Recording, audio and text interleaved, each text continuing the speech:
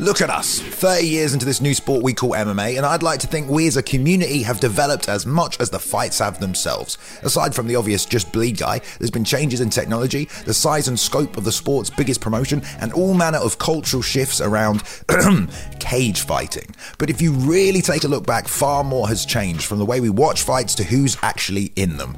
I'm Balian from MMA On Point, and this is 10 MMA problems that no longer exist.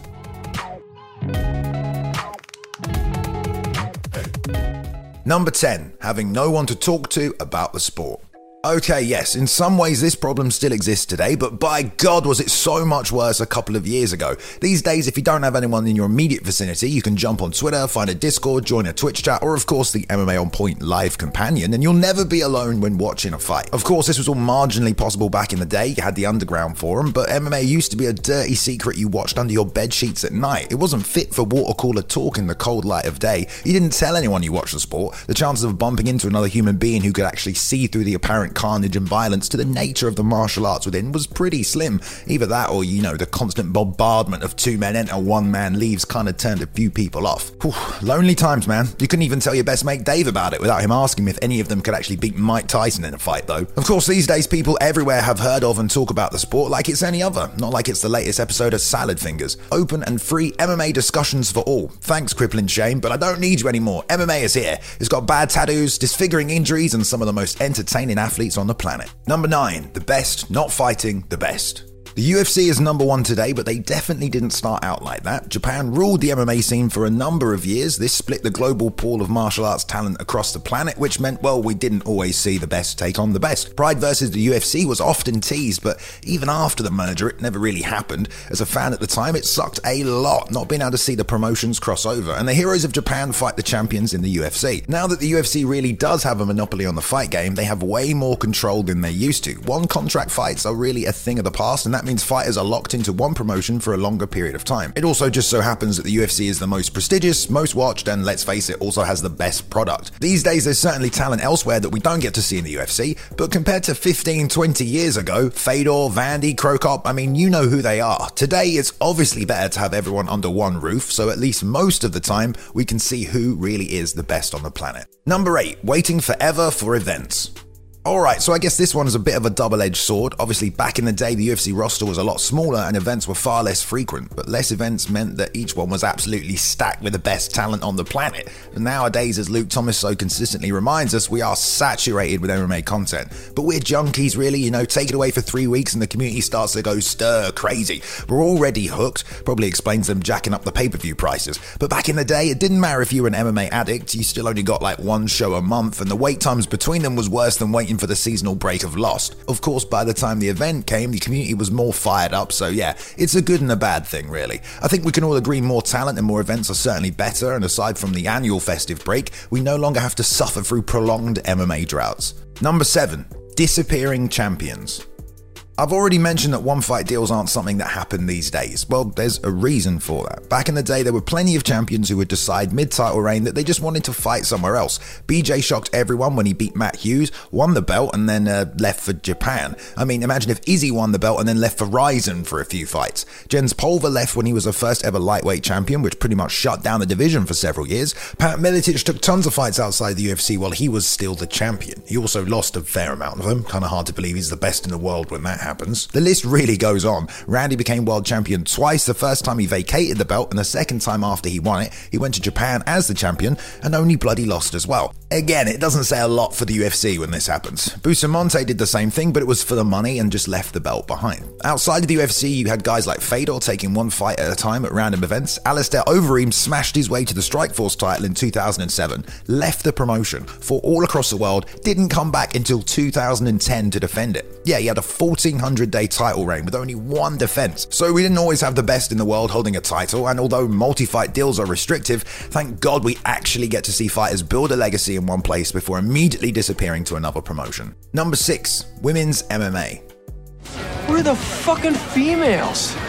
Yeah, pretty big change this one. And for a couple of years, women's MMA was so far from the mainstream. I mean, in fact, it was barely happening at all when things got started. It's honestly not surprising if you just look statistically at the ratings of women's sports compared to men's that initially it just wasn't being broadcast. But after promotions like Strikeforce started stacking their roster with female talent who showed time and time again that they could put on fights just as entertaining as everybody else, the gears slowly started moving. Dana had famously said he'd never have women in the UFC. Never.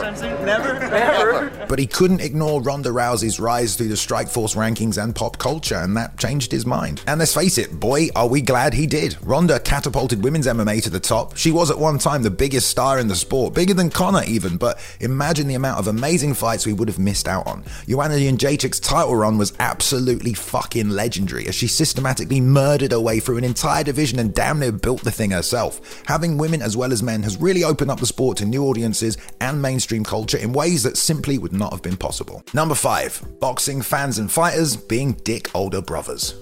Boxing has of course been around longer than MMA. I mean, at least in an official sports capacity. Humans have been fighting since we could make a fist. But as MMA was on the come up, boxing fans and, well, everyone involved in the sport really didn't exactly support MMA. As anyone who's had an older brother would know, I mean, they can be an arsehole. And yeah, that's kind of what boxing was to MMA. A bunch of arseholes. Didn't matter that in essence the sports are basically the same. I mean, at least when you compare it to something like basketball. Couldn't we have one happy combat sports family? Well, no, apparently we couldn't. Floyd Mayweather famously said that MMA was for beer drinkers. Mixed martial art is for beer drinkers. As if boxing isn't, mate. And Bernard Hopkins straight up called the sport gay. Of course, Joe Rogan also had that famous debate with Lou DiBella where he blasted him for calling MMA human cockfighting. You boxing guys, oh, it's humans cockfighting. What you don't understand is your sport is getting swallowed. Most people inside the world of boxing basically tried to discredit the sport and demean it, simply because it was competition. These days, the relationship is a lot better. After Floyd versus Conor, all manner of things began changing. Respect was mostly given on both sides. We got Jake Paul KOing a few ex-champions,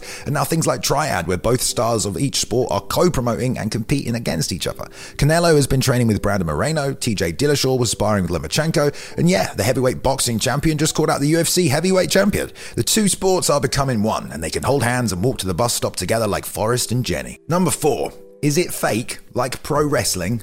Yeah, this kind of came up a lot as MMA was on the rise. It probably didn't help that some of the UFC's early stars like Ken Shamrock or even Tank Abbott were also pro wrestling stars. Ken was in the WWF, and considering how popular that had become during the 90s and with the rise of the Attitude Era, I can imagine people got pretty confused. But you know, unless they've been watching something with Guillermo del Toro, god tier level practical effects, I'm not sure how they looked past all the broken noses, smashed eye sockets and blood-drenched competitors. I heard even to this day Jason's mum still asks him if it's fake. Perhaps some new glasses, Mrs. Hart. But to be fair, exposure to popular culture over time has of course basically shut down any notion that the sport isn't real. And for anyone who didn't read and understand the original tagline, as real as it gets, I mean, they quite literally could not have been any clearer. It helps as well that MMA has now outgrown the popularity of pro wrestling. So no, I don't think that anyone who's watched an MMA event in the last few years thinks it's fake anymore. Unless you're Jason's mum. Number 3, mainstream acceptance. If you've been a fan of the sport for a while, I think most of you will remember a period of time where almost embarrassingly, you felt the need to keep it a bit quiet. It wasn't exactly a mainstream sport, but I mean less than that even. If you told some people you watched the UFC, they would look at you sideways, as if they ever managed to catch you behind your locked dorm room at 3 a.m. It wasn't just the fans. Fighters have certainly gained a ton of respect from the world at large. Initially, everyone thought they were mindless Neanderthals, whose sole purpose was to inflict torrents of violence on people. Okay, some of them are still like that, but I'm sure most of them no longer have to painstakingly explain for the 100th time what it is they do for a living. The object is to maim, is it not, Ken? No, it's not. I mean, what is the object? These days you can find the UFC on many bars across the world. Obviously the ESPN partnership is a huge nod to the legitimacy of the actual sport as a whole. So yeah, most definitely the sport is now part of mainstream culture, and it's cool to be an MMA fan. Right? Number 2, obsolete fight strategies and lay and pray. Yeah, remember when a ton of people just didn't know what they were doing, but had kind of seen how jiu-jitsu worked and figured, it can't be that hard. After the first couple of UFCs and everyone pretty much realized that grappling was inevitable, it became, a key part of the fight. Problem was, often you get two strikers who kind of knew what BJJ was all about, but when the fight eventually hit the mat, they often ended up looking like Shane Carwin filling in on short notice for an episode of the British Bake Off. The guy on bottom didn't really know enough to get up or sweep or really do anything, and the guy on top wasn't really sure what to do either, other than, well, I'm here, I must be winning the fight. And yeah, this led to the phrase lay and pray being coined, meaning basically just holding top position and doing as little as possible. This did continue in the sport. I mean, heck, people called Koscheck the human blanket, but it wasn't super apparent as in the early days. If you go watch an old UFC event and the ground exchanges, then jump forward 100 shows, it looks like everything had been in slow motion. Other obsolete fight strategies also kind of got thrown out the window when martial arts like ninjutsu and even sumo showed that they really didn't have a place in the sport, especially when its practitioners were viciously bludgeoned, usually in the opening rounds of the tournament. Sure, there are elements of things like lay and pray left, but by God was it awful back in the day, and I think we can all be grateful for the evolution of fighting. Number 1, the tape trading community and availability. Before the invention of this handy thing called live streaming, the only way to get your hands on, well, any kind of TV product really, was to head out to your local shop and buy it. That was if you didn't mind thumbing through the shelves and picking up the latest UFC VHS tape nestled gently between Faces of Death and the latest porn flick. Failing that, you had the saving grace of the online community on the MMA Underground forums, where thankfully some fights could be shared or at the very least discussed. Heck, people even used to post the tapes to each other. Everyone from Dana White to Joe Rogan was on the Underground, sometimes having a chat, sometimes finding themselves in full-blown arguments. Not much has changed really, has it? Now, of course, we have UFC Fight Pass, which makes some things easier, but you know, you still need a zillion apps and a different one for damn near each promotion. I suppose there was a sense of community with everyone coming together on the Underground, but given how hard the sport is to follow sometimes these days, can you imagine how hard it would have been to keep up with everything? Crossover stars like Lesnar and his fight with Randy Couture were among some of the first to be advertised right at the entrance of stores, with giant cardboard cutouts instead of, you know, in the back, behind the velvet curtain, the shame section. Big shout out to my man Lawton for editing today's video. Jump on over to Twitter and follow him at Lawton_Veerkan. Shout out to Ben Rosette and the excellent music he provided during the intro video. His music can be found on streaming platforms everywhere. There is a link in the description, and follow him at Ben Rosette on Instagram and on Twitter. Thank you very much for watching, everyone, today. Please go ahead and like and subscribe if you did enjoy the content. We upload at least 3 videos every week for your viewing pleasure. Go ahead and leave a comment below if you want to join in the discussion, and follow us on Twitter at MMA On Point and myself at Balian_plays. You can now jump in and join the community Discord as well if you want to continue the discussion further, and I hope you've enjoyed yourselves. I'll see you in the next one.